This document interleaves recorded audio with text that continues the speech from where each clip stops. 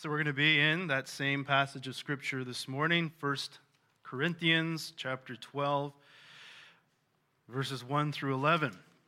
And last Sunday, we began a new series. Some of you were away. It was Labor Day weekend. But we started a new series called Shape to Serve. And the key verse for this series is Ephesians chapter 2, verse 10, which says, "We are his workmanship," God's workmanship, created in Christ Jesus for good works, which God prepared beforehand that we should walk in them. So that's our key verse for this series, Ephesians 2:10.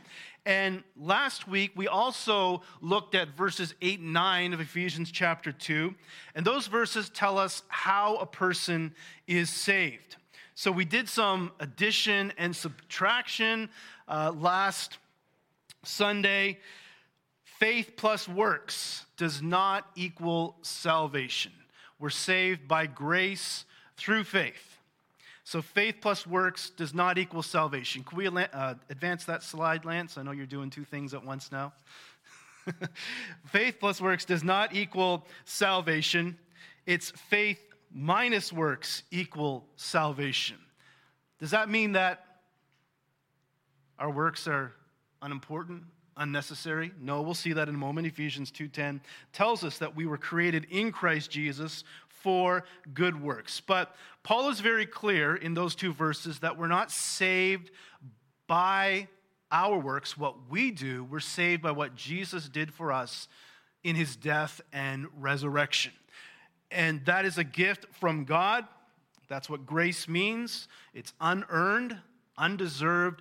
We receive it freely from God through faith in Jesus Christ.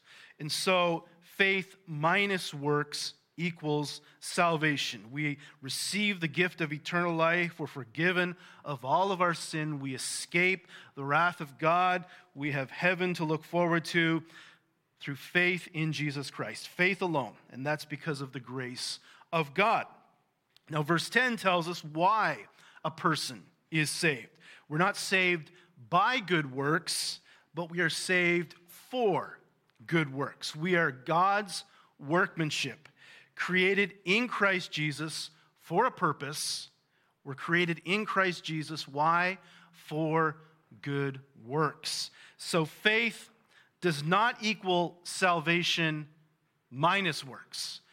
You know, being saved, being created in Christ Jesus doesn't mean just getting a ticket to heaven and we're not responsible for doing any good things. That's not what Scripture says. That's not what Paul says in Ephesians chapter 2. He says that faith equals salvation plus works. So we're not saved by our works, but we're saved for good works. So faith in Christ, to be created in Christ Jesus, means that we're saved and that we are to do good works. So that's what I mean by faith equals salvation plus works. So the main thought in this series, Shaped to Serve, is that God has shaped each of his children in a unique way so that we can serve in a unique way. We're all unique.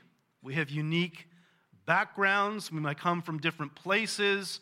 We have different interests, different personalities. Some of us are male, some of us are female.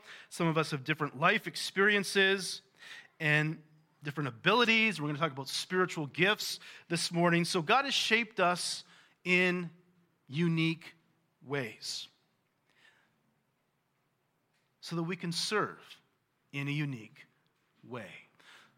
Last Sunday, we did a little math, addition, subtraction, as you saw. We reviewed it. This morning, I want to do, talk about a different category of math, something you may have learned in math class. Maybe some of you not quite. Yeah, I think we all have learned this type of math. Geometry is what I'm getting at. You know, about shapes, angles.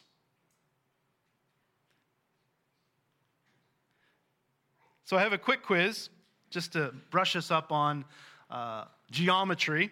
First of all, What do you call a shape with 5 sides? Pentagon? Some of you said it. How about a shape with 6 sides? Hexagon. What about a shape with 8 sides? Octagon. So those were fairly simple. A couple that maybe are a little more challenging, maybe not. But what is the sum of the interior angles of a triangle? 180 degrees. What's the shape that is often called a diamond? A rhombus. Finally. And I actually forgot to write down the explanation of this one. So I'll say it this way. Can someone tell me what a scalene triangle is? Boy in the back here.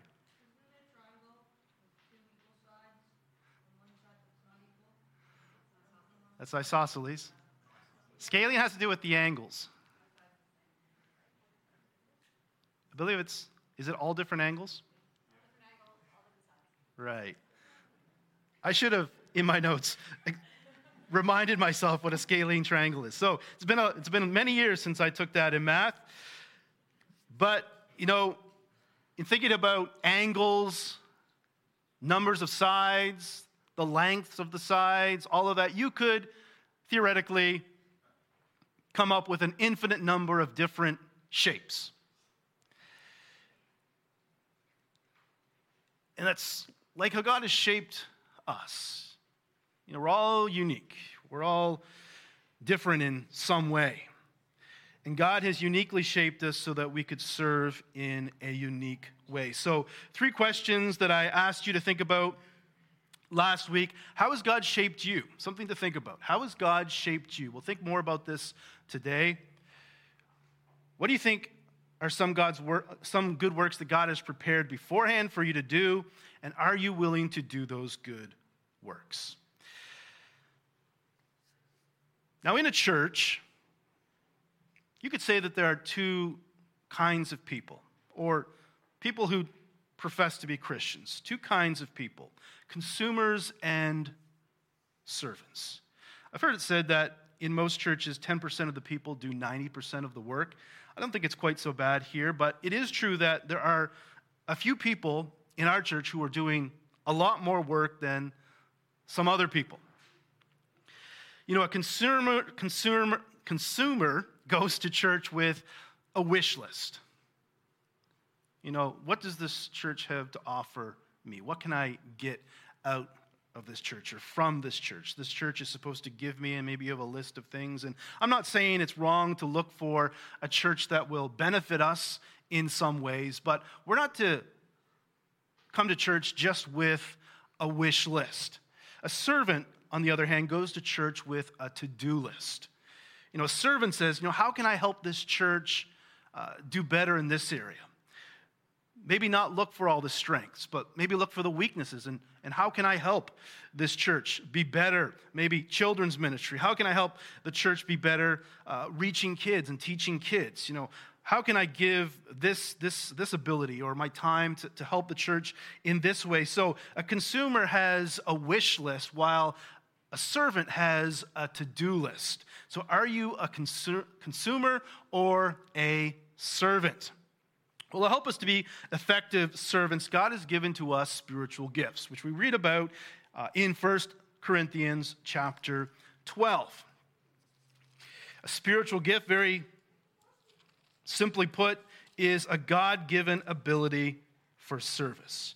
And let me give you 8 facts about spiritual gifts. And I'm not going to spend a lot of time on each one. We're going to go through these kind of quickly. But number 1, every Christian has at least one spiritual gift.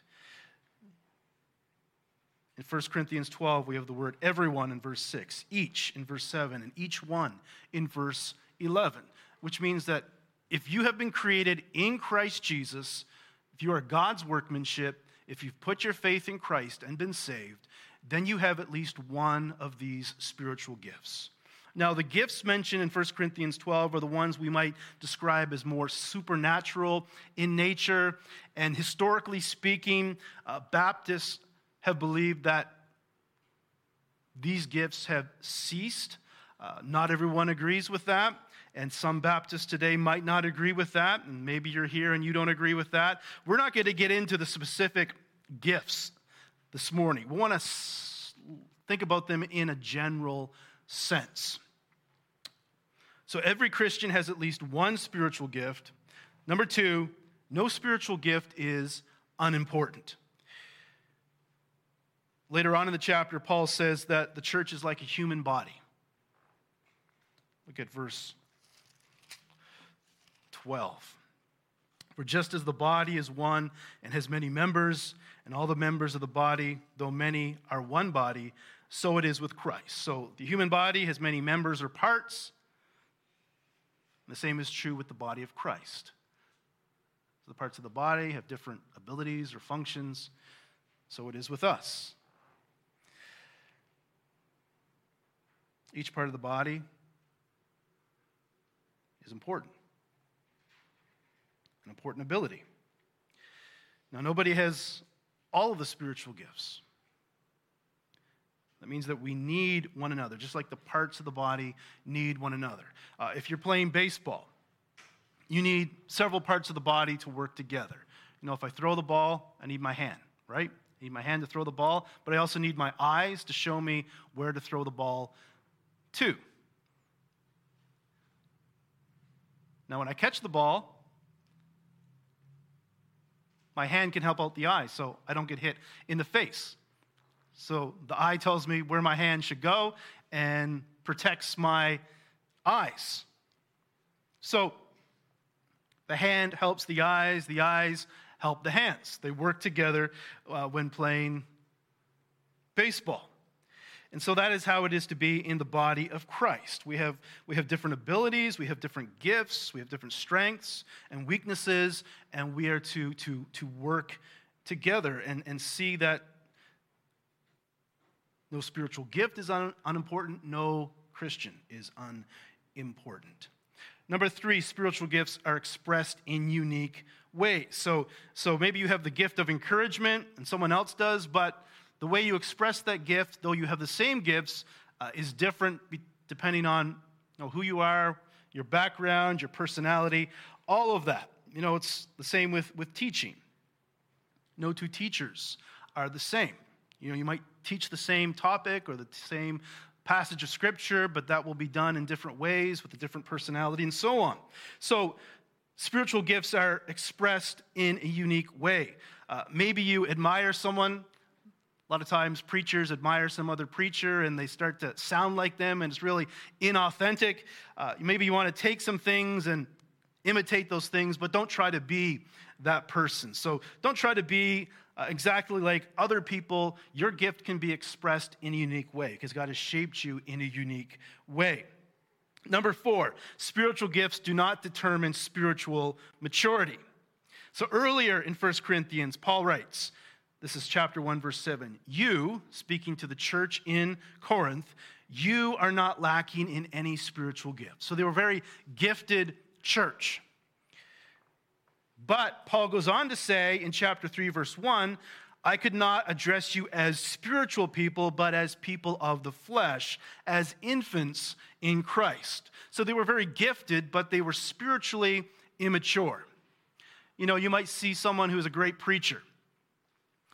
And you might say, well, that guy is a great Christian. He's a great preacher. But maybe he's a great preacher, but, his life doesn't line up with what he says.